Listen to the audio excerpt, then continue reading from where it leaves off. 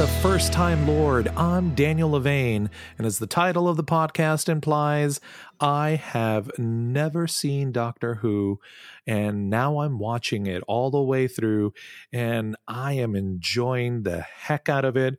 I cannot wait for every week to come by so that I can sit down, watch a new episode, and get to talk about it with somebody that has been a Doctor Who fan and knows so much more about it than I do.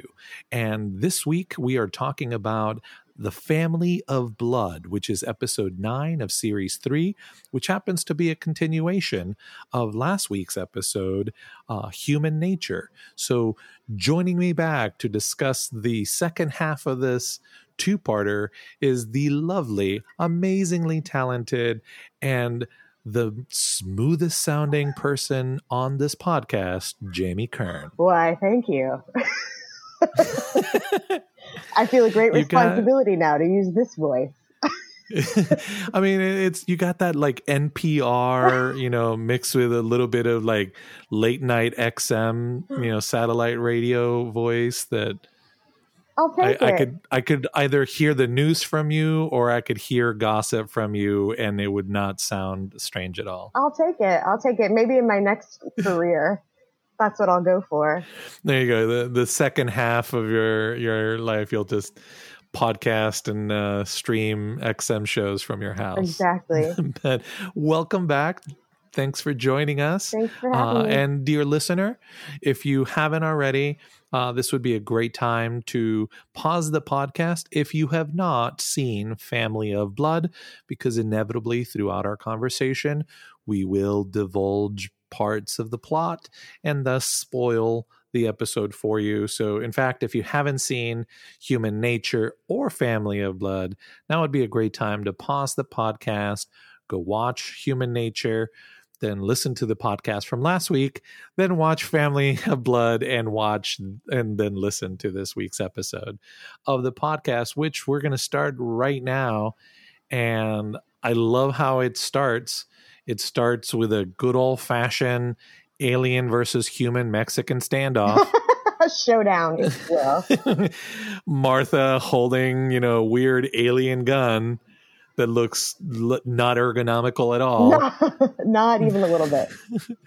And really difficult to point straight, because it doesn't look like, the way she's holding it, she would really be pointing it at them, more like at their feet. It reminds me, I guess if you're going to vaporize them. It reminds me of the shape of the alien from Alien when it's first born, right? That sort of awkward curve. Like, did that come out of somebody's stomach? Where did you get that gun? Well, it felt like last week we talked about the cheesy effects. It felt like the prop department just like grabbed a pool noodle and like pulled it, or one of those things that you spin and it makes that weird woo woo woo sound, and they just kind of like pulled it out. It was like a bendy straw that they turned into a gun. But there's Martha looking all sorts of badass, holding that gun, be like, no, you drop it. Right. You're like, oh, you think I'm crazy?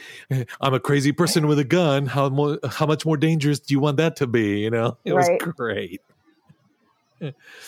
But, of course, Martha is smart enough to save the doctor, keep him from harm in his human form, get him to escape these weird families, which I guess we didn't really talk about a lot last week, but they're called the Family.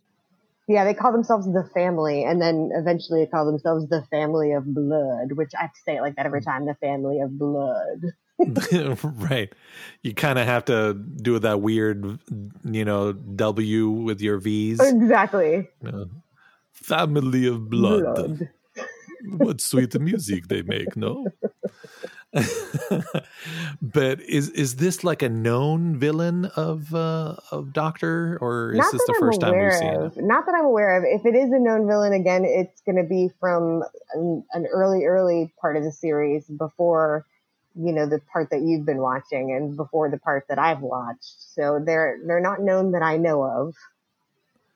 Well, because they sound a little bit like what some of our listeners, especially if you're from the Midwest or northern states, you would recognize as cicadas. Because the doctor's like, 3 weeks and they die. And you're like, annoying, loud, 3 weeks and they die. Yeah, that sounds like a cicada. Right. Well, I wouldn't be surprised if cicadas were aliens. So in Doctor Who, they probably are. Exactly. That's what I love about the show is the most benign of answers. It's always, well, actually, no, it's aliens. Right. But yeah, they definitely have a beef with the Doctor, or they're hardcore about basically gaining whatever form of immortality they feel that the Time Lords have. Yeah, they need him. They're and I love that they can sniff him out. That the reason they couldn't was because he was human, and the only way they sort of put two and two together was because the kid kept opening the darn watch, and they're like, we smell the watch. Yeah, I think of this episode during allergy season whenever I'm like, because that's what they do at the whole episode. So during allergy season, whenever I do that, I'm like, I'm part of the family. Oh my gosh, I'm gonna start doing that now. Yeah. Because at first it was like, I must have caught a cold, right? Because everybody's got that proper accents. Like, I must have caught a cold. It was very chilly out there, and they're all sniffing like they're all coked out, right? 1980s. If this was set in the 1980s, you would be thinking something else. I was gonna say, nobody would think they'd had a cold. Right? You're like, okay, sure. Was the suit with the shoulder pads? We get a little bit more on the kid, and I'm sure he had a name. I just missed it. Timothy, the kid that stole the watch, Timothy. And we get a little bit, kind of a hint that he precognition allows him to kind of see the future a little bit, because he has that moment where he sees himself like in the trenches of World War One. Yeah, it's interesting, right? Because we don't see a lot of things like that happen in Doctor Who that don't end up being explained by science or aliens. And this is one of those things that is not explained by science or aliens. This is some sort of power that he has, actually. Mm-hmm. He's got this sense he can kind of read minds and see the future a little bit. Right. And I'm wondering, because we see him able to use that power. In last episode, he has a moment where he basically is able to read the mind of that really entitled, rich guy, and it gets him in trouble. So it definitely is something that he had before he comes into contact with the Doctor and the watch. Because that would have been easily the quick way of explaining it, because the Doctor even says, it's got this minor telepathy field, right? But he had that power before the telepathy, so it's almost like the watch is allowing this kid to expand that capability and gives him this insight into the future. Yeah, exactly. I think other people have passed that watch and not been drawn to it at all, right? Joan passed that watch. She saw that watch and was not drawn to it in any way. Martha was not drawn to it other than that she knew what it was. But Tim definitely had this feeling that it was calling to him in a way that nobody else did. Yeah, yeah. And it's never really explained. You don't have to tell me how or why, but is he going to come back in Doctor Who? Nope. As far as I know, this is the only time that we see him. I would love for him to come back. That would be really great. But this is the only time we really see him. We never get an explanation for why he has these abilities, which is, again, not something that usually happens. We usually get some sort of explanation. There's something that has happened that has given them the ability, or they're an alien, one of the two. But we don't get that with him. Wow, that's kind of cool. So it's like the first unexplained phenomena of the show. Yeah, exactly. So there is a moment pretty early in the episode where Martha, she's had to put on the big girl, she's had to put on the big girl britches and, kind of assume the position that the doctor usually takes up and starts telling people what to do. And she's having a conversation with Joan, and she has to reassure her. She's like, you haven't got a rival. Right. And then, like insinuating that, she wishes she was a rival, but clearly that's not what the doctor intends. Which, we talked a little bit about this last week. It shows, Martha is really freaking mature about this. She really is, because she absolutely could have taken that moment to be like, yeah, he's the doctor and I'm his partner. I'm his wife. I'm his, whatever that is. She could have said anything she wanted in that moment, but she didn't. Not only does she not do that, she tries to reassure the other woman in this situation that like, he's in love with you and I've got nothing to do with that. Which is, that's the perfect word for it. It's so mature. Right, because it's almost like clearly you see it's hurting her, but she's also not willing to interfere in it. She recognizes that, the purity of what's happening, much to her dislike, is that the human version of the doctor, John Smith, became smitten and fell in love with somebody that is not her. And she's reassuring that, like, almost like telling her, is like, yeah, this guy really cares for you. So don't take it for granted. Right. Exactly. Such a wonderful moment. But, things are unraveling fast, and they seek refuge back in the dormitories of the boarding school. And this is another one of those moments. We touched on this last week, but here's the doctor like giving out orders like a general and asking these kids to basically take up his fight. Yeah, which is funny too, because he does that with the kids, but when they're still at the dance, he absolutely freezes when they're there, and it's Martha and Joan who are the ones who get everybody out of there, right? And Martha even at one point says, God, you're rubbish as a human. Right. Because he just freezes. But then when he gets with the kids, he can sort of, maybe because they're kids, he can take that moment where he becomes, general doctor. Which again, he gets confronted at the idea that why, this isn't you wouldn't put these kids in danger. And the human version of the doctor is, he believes he is in the right. He believes that this is what, these kids have trained for. And, because he still, you can see that it's still difficult and staggeringly difficult for him to understand that these are not just other enemy combatants, but aliens with superior technology. Right. Well, and he does have a moment where he sort of has a change of heart after they shoot all of the scarecrows, and he sort of has a moment and realizes we didn't kill anybody and I can still stop this. I don't have to kill anybody. Well, and talk about an emotional moment when you see these children thinking that they're, killing these, not human beings, but these, sentient beings, and you see them all crying. Yeah. And there's almost that moment of like relief when they realize, oh, we didn't kill them. Oh, thank God. Right. Yeah.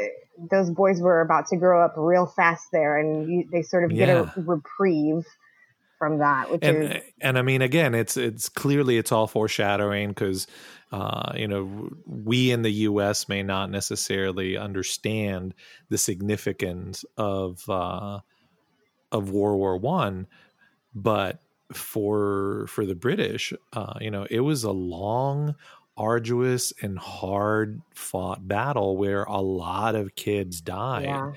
And it almost needlessly. So I definitely felt that in that part of the episode where you see those kids have those reactions, and you know that it's just a reprieve, that, you know, the doctor is really only bought him a year, that in a year they're all going to be faced with that and even worse horrors. Right. Right. Which, you know, which is kind of that's a tough part to follow, or a tough, you know, pill to swallow in this episode, is seeing all those kids and realizing that most of them won't survive. And there's that moment where they have that confrontation with the big man in charge, which, you know, I wrote down on my notes, big white man thinks he knows better. Right. Because he's telling everybody, you know, get out and do this and do that. And, you know, he gets evaporated, which I'm glad for. But, you know, there's that moment where I think it's Martha that tells him, like, all these kids are going to go to war, and all these kids, like, are they going to really thank you for this? Right. Yeah. Russell T. Davies actually did an interview at one point and said that he thought that these two episodes, the last one and this one, were too dark for the audience for a show. So he even acknowledged that, like, there's some really heavy stuff that happens in these two episodes. Yeah. There's some, which I enjoyed, because, you know, the show definitely has opportunities to go into really light and fun territories. And a lot of the adventures that we've had with Martha are, you know, significantly, you know, they're still poignant and important. You know, I think Gridlock is a perfect example of it's all wrapped in a silly little show, but, you know, the commentary on what it's like to live, you know, unaware of what is happening, of, you know, being sort of subjugated to just only being able to see what's right in front of you. You know, so a lot of really heavy topics get discussed in the show in a very frothy kind of way. And I think this is the first time that the show kind of addresses some of those darker, some of those, you know, more serious notes. And I enjoyed a lot of what this episode was putting up, but it was really difficult. Yeah. So speaking of the difficult parts, I think one of the first things that hit me is, you know, they're all hiding in the house of the girl with the balloon. And you see the doctor as, you know, his human counterpart. And he has that moment. He says the line, "I'm John Smith. That's all I want to be. John Smith, with his life and his job and his love. Why can't I be John Smith? Isn't he a good man?" Yeah. Sort of realizing the gravity of the situation, realizing that the situation calls for a solution that only can come from the doctor, and almost like fighting against, you know, realizing that will be his death. Right. This is a man who likes his life. He likes his life the way that it is, and there's nothing wrong with it, and it's pleasant, and he's fallen in love, and there are all of these good things. He's got a good job. There are all of these good things that are happening, and he has that sort of moment of crisis of, like, I don't want to be this other person that is supposed to be so amazing. I don't want to be him. I like who I am. And it's heart-wrenching. Right. Those are stories. Those are other stories. Like, he has that moment where you're like, I mean, I literally wrote on my notes after that quote, "Wow, that hurt." Yeah. Because I felt that, like, straight in the chest when he said that. Wow, it was such a, like, big, giant emotional punch. Well, imagine if somebody came to you right now and said, you know, your name is not Daniel Levane. You are so-and-so. You're somebody else entirely. And you have to leave this world that you know now. You have to leave everything that you know and all of the people that you love. And you have to become this other person because we said so. You know, it's heart-wrenching. It's terrible. It's frightening. Yeah. I mean, it's like I said, it's like he is fighting against his own death. He is not going quietly into that good night. And in a very human way, he's approaching it from that sort of sense of despair. Why can't I just be John Smith? Is such a powerful moment for him. Only to be followed up by an even, you know, bigger moment when he says, "Why does he need you?" Because he's lonely. And that's what you want me to become. Right. and again, oh my God. Like, if this was coming from any other character, I'd be like, shut your mouth. Don't you Right. say that about the doctor. But instead it's him. He is saying it about himself. And you're like, oh, wow, that hurts. Yeah. Because of all of the wonderful things that the doctor is and that we love about him, he is lonely. And there are parts of him that are sad, and there are parts of him that are frightening. And, for somebody on the outside to recognize that is difficult, and to recognize that that's who you would become. We don't often get to see the person that we will become. It sort of happens gradually, but he's, seeing this major switch that's about to happen and going, and it's so funny because so many times I think in life we sort of wish that we were somebody else. And even he sort of, when he was dreaming about the doctor, maybe sort of wished that he was the doctor, maybe sort of wished that he was that someone else. But then when confronted of the reality of, no, you really are, it's that moment of, wait a minute, no, I like who I am. I didn't realize how much I liked who I am, It's like, I've seen and felt through these dreams what this guy is going through. I don't want that. Right. Just imagine, just the idea, that moment, that word, that's what you want me to become. After she says, because he's lonely. Again, he's standing next to this woman he's fallen in love with after 2 months. And Martha is basically saying, no, I need you to be this other person. And that person is, incredibly lonely. Which, it's such a sucker punch. And while we're on a roll of emotional sucker punches, there's that moment. Falling in love? That didn't even occur to him. No. Then what sort of man is that? And what sort of man is that? Yeah. Right. Because it's absolutely true. And again, hadn't thought about it until those words are uttered in the episode. And then I'm left with having to confront that reality. The doctor had no idea that this was going to happen. No. And Martha's been like trying to figure it out because she knows that this is going to pose a problem. She knew from episode 1, or from the previous episode, from Human Nature, she knew that this, emotional entanglement was going to be a difficult hurdle. And she kept reviewing these rules that had been given to him or to her by him. And there was nothing. And she kept saying, like, what about the parts you didn't tell me? And the fact that Joan even, confronts that and says, what kind of man is that wouldn't have even thought about falling in love? Yeah, exactly. It was just, such a, like, it was that, 1, 2, 3 combo that just kind of emotionally got me. And, fortunately we have a moment that feels very much like a 1990s, like, romantic movie moment. But, here's Martha saying the thing that it took Rose a really long time to admit. Yeah. And there's Martha just openly saying it, I hope you don't remember this, but I love him to bits, Yep. She because says again, that. because Martha's mature, right? She's a little more Right. mature than Rose was. So she's able to recognize and voice those feelings in a way that I think Rose wasn't able to do at first.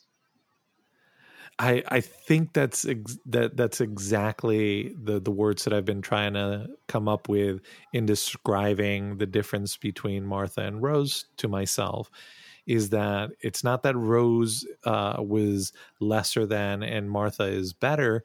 It's just Martha is a more mature, more sure of who she was before she met the doctor, which allows her to then be so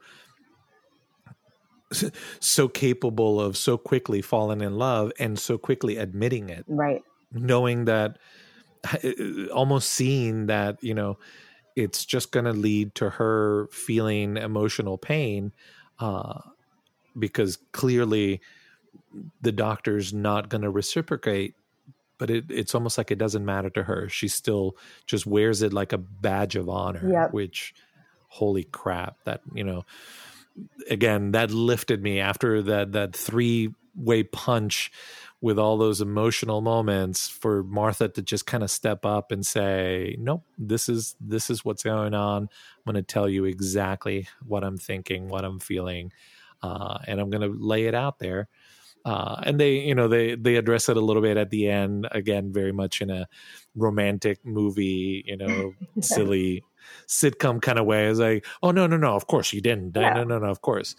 But they still have that hug because the doctor realizes that wasn't just a small thing, that it took a lot of courage for her to say that, even if the doctor thinks that it was just to convince him to open the watch and become the doctor again. Like, he knows that there was there was a level of emotional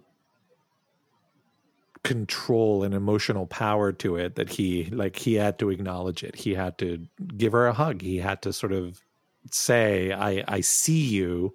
I may not be able to meet you emotionally there, but at least I see you. Well, and I think he does. I think the doctor loves her. He just doesn't love her in the way that she loves him, so he definitely, I think that hug is genuine, and it's not sort of to placate her. It's a definite, I love you too. It's just not, I love you too in the same way. Right. But, to see the doctor ultimately, make the sacrifice that he has to make, and become the doctor again, and give up that person that had a life and for 2 months just walked around in a world oblivious of everything else that was happening, and make the sacrifice to give that part of himself up to become this greater entity, for him to show that the only reason he was running away from these people was because of his empathy, because he didn't want to destroy, which we talked about. This is a doctor that we've seen have a dark, menacing side, and we've heard in the not so distant past, he's the guy that destroyed all of the Dalek, and along with them his entire home planet. So he's clearly not afraid of making these gigantic decisions, and yet he's evolving, he's changing, and part of that was the empathy. He didn't want them to just simply die out, or at least die out because of him. Right. And so he ends up giving them the gift that they wanted. He just gives it to them in a way that he knows he's going to drive the point home. Like the little girl being trapped in a mirror. Now that's a creepy image. Yes, it is. I mean, I'm never going to be able to go into a bathroom again. No, and you don't even without see thinking about that. You don't even see her full face, right? So at the end, when they're doing that moment, her face is, 2/3 covered, and all you see is, that little sliver of her face and the balloon. So, just like if you were to see something out of the corner of your eye in a mirror, that's exactly what you would see. Terrifying. Yep, and that's what I'm like. Yep, never going to be able to look at a mirror the same way again. But the fact that the guy got turned into a scarecrow, and the dad is like chained in eternity, and the mom, like, it's just that's the doctor we know. Is he's showing them compassion, but he's also delving out justice. Exactly. And the justice is, okay, you wanted immortality and you were willing to kill for it. I'm going to give it to you, but you are going to now realize the curse of immortality. Yeah, Baines even says he ran because he was being kind. And when he stops running, and he always knew that he could beat them, he's the doctor. He always knew that one way or another, he was going to be able to take them out. But he was hoping that they would just die out on their own without him having to torture them. Basically, that's kind of what he does, is he sort of tortures them for, the rest of their now forever lives. Right. Yeah. I mean, it's such a nice way to wrap it up. And, it's also in other 2-part episodes, sometimes it felt like the conclusion comes so close to the end of the time that there's a conclusion and then there's no time to really ponder it.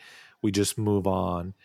And in this, at the conclusion of this happens pretty early on. And so we get to see the fallout. We get to see the justice he dealt out to the family. We get to see him go back and talk to Joan and basically try to convince Joan to become, yet another companion. Mm-hmm.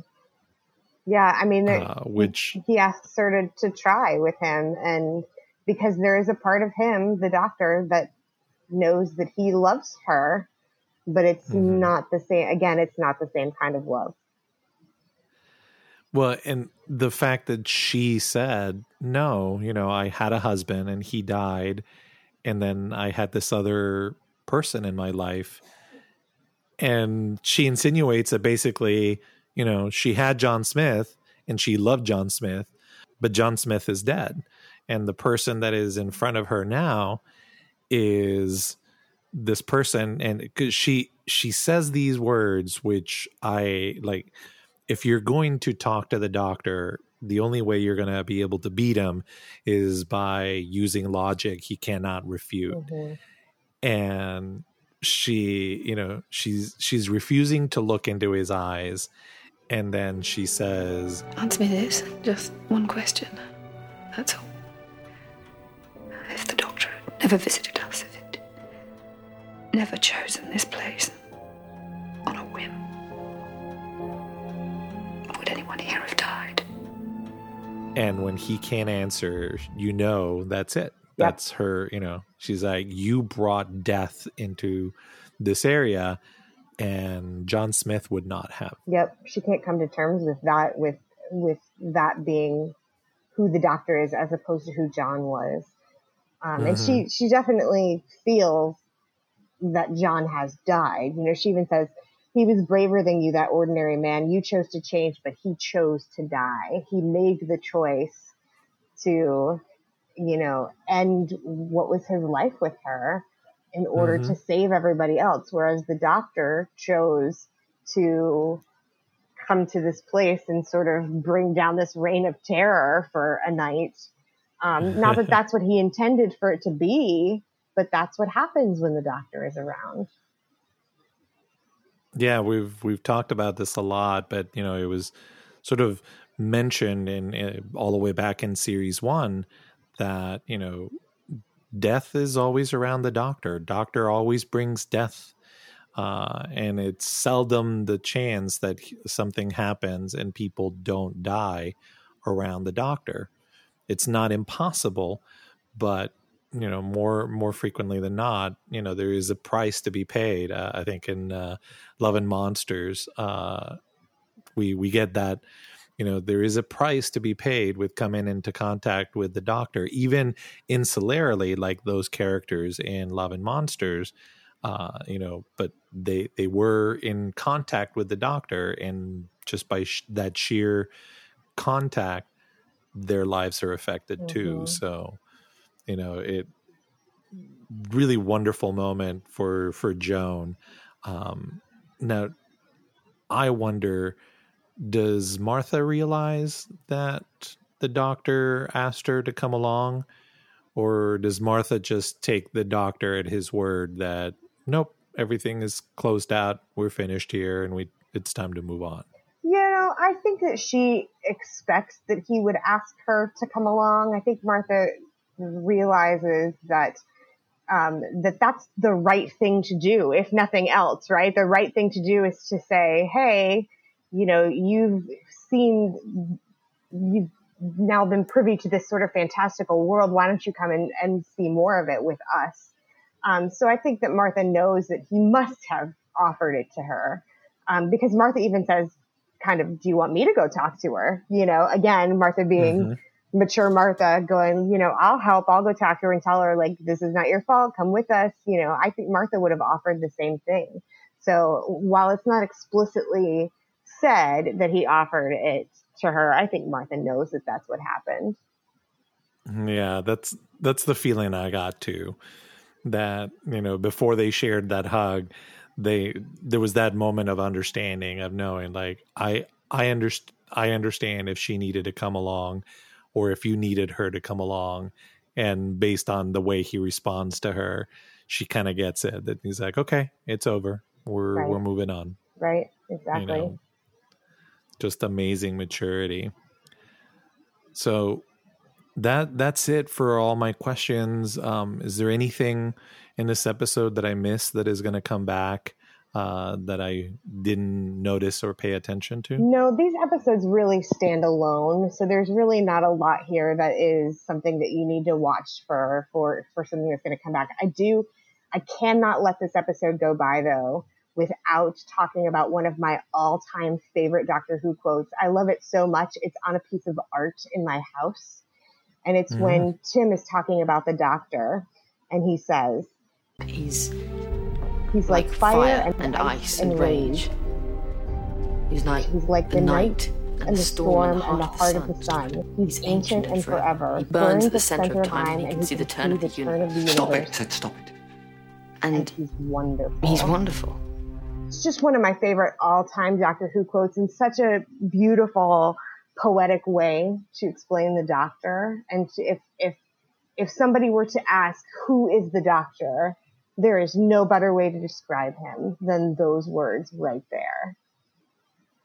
There was almost a moment of pride when I heard him say that, like, as I was watching the episode, where you're right, like, as he's describing him, you're like, that is exactly who that character is. Yeah. And he's more complicated than just a simple quick quib or sentence. Like, he is a contradiction of himself. He is both danger and safety. He is all of those things, and to end it with, and he is wonderful. Wonderful. Which, I think it was during Gridlock that we talked about how the cat driver, he says he's weird, but he's also a bit brilliant, magnificent, or brilliant, or something. Yeah, magnificent, but he's also magnificent. You're like, he's been described that way before by people that have just come into contact with him very briefly, and that is absolutely, he is all those things, and he's all those contradictions in a super cool trench coat and Converse sneakers. And we need that reminder right at that point in the episode, because we've just watched John Smith being so upset about the idea that he'll no longer be John Smith, that I think there's almost a part of us that wants him to have that human life, right? And so we need the reminder that, no, the Doctor really is this amazing and wonderful person, and we need him back. We need that reminder. And in that beautiful way that a sci-fi show can do, he did get to have that life. Yes. As they both touched the watch, they both got to see what their life would have been like. Yes. Which is, I think, why Joan was so content with just realizing that John Smith was gone, and that, it's the Doctor standing in front of her, looks like him, sounds like him, but is not him, and that would actually be more painful, because it would be a constant reminder of the life that she doesn't get to have, that she got to see, that she got to feel for, even if it was just a moment. Right. Exactly. So great episode.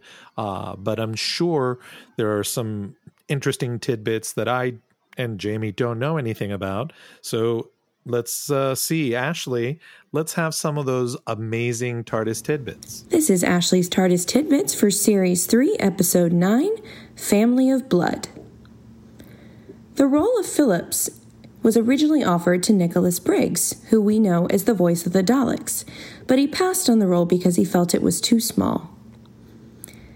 This episode takes place on November 11th, 1913, which is 5 years to the day before the signing of the armistice with Germany that ended World War I. Even as John Smith, the Doctor stays true to form and cannot bring himself to fire his weapon in this episode. Although there was a lot of praise for writer Paul Cornell in these two-parters, a great deal of this episode actually had been rewritten by the executive producer Russell T. Davies. And during the COVID-19 pandemic, Paul Cornell released 3 interlocked short stories that collectively functioned as a sequel to both his original novel and this television episode. And awesome. Thank you so much, Ashley, for once again dropping some more knowledge and helping us get a little deeper, just interesting stuff from this episode, get into the nitty-gritty of it. So thank you so much. So Jamie, is there anything else left to talk about in this episode? No, I actually, normally when I talk to you, I have pages and pages of notes, but I barely had any notes because I love these episodes so much. I just get sucked into them. So I had to keep reminding myself that, oh yeah, I have to talk about this in a minute. But I think we've talked about them all. I am excited for you for what you have coming up in your next episode. So you've got some good stuff coming up. You know, I've been hearing about this next episode since I started the podcast, and I certainly heard about it before I knew that I was going to start podcasting. So I hope that it hasn't been built up in my mind to a point where I don't enjoy it as much, because I have to be honest, out of all of the episodes so far that I have watched, I've had some really good experiences and some really deep, emotional moments. I think these 2 episodes are probably my favorite out of all of the episodes so far. Yeah. Because of the subject matter that they deal with, the fact that they're so earnest about confronting the humanity and the pain that comes with just being a human being, which sometimes gets whitewashed. You know, people always want to talk about the happiness and the joy, but it is part of the human contract. It is part of what makes us better people. Certainly Joan is going to be better for this encounter she's had. But it's left her emotionally scarred. Yeah. And clearly, Martha is going to walk away from the situation being a significantly better and wiser person. But again, she's going to wear those emotional scars. So I love how this episode shows you that in a way that it humanizes that pain without it, being dramatized or over dramatized. Right. I totally agree. Well, the good news is the next episode is a very different kind of episode, so it has a different feel. So I think you'll enjoy it in a different way. Well, I cannot wait to watch it with wide open eyes.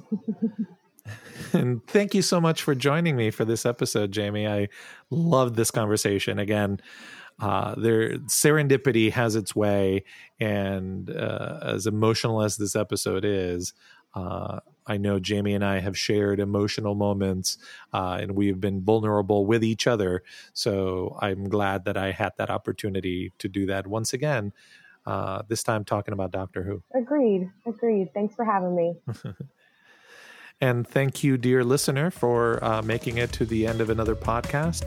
I sure would appreciate if you head on over to firsttimelord.com and visit our website, check out the show, leave a comment. We have all of our current shows, all of our past series in there as well. So any comment would be great. If you're feeling like you want to support the show, check out our merch shop. We've got some cool t-shirt designs and whatnot that you can help the show out with. Or if, merch is not your thing, you can head on over either by using the link on the website or going to Patreon and searching for Daniel Levane. You can become a supporter of the show that way.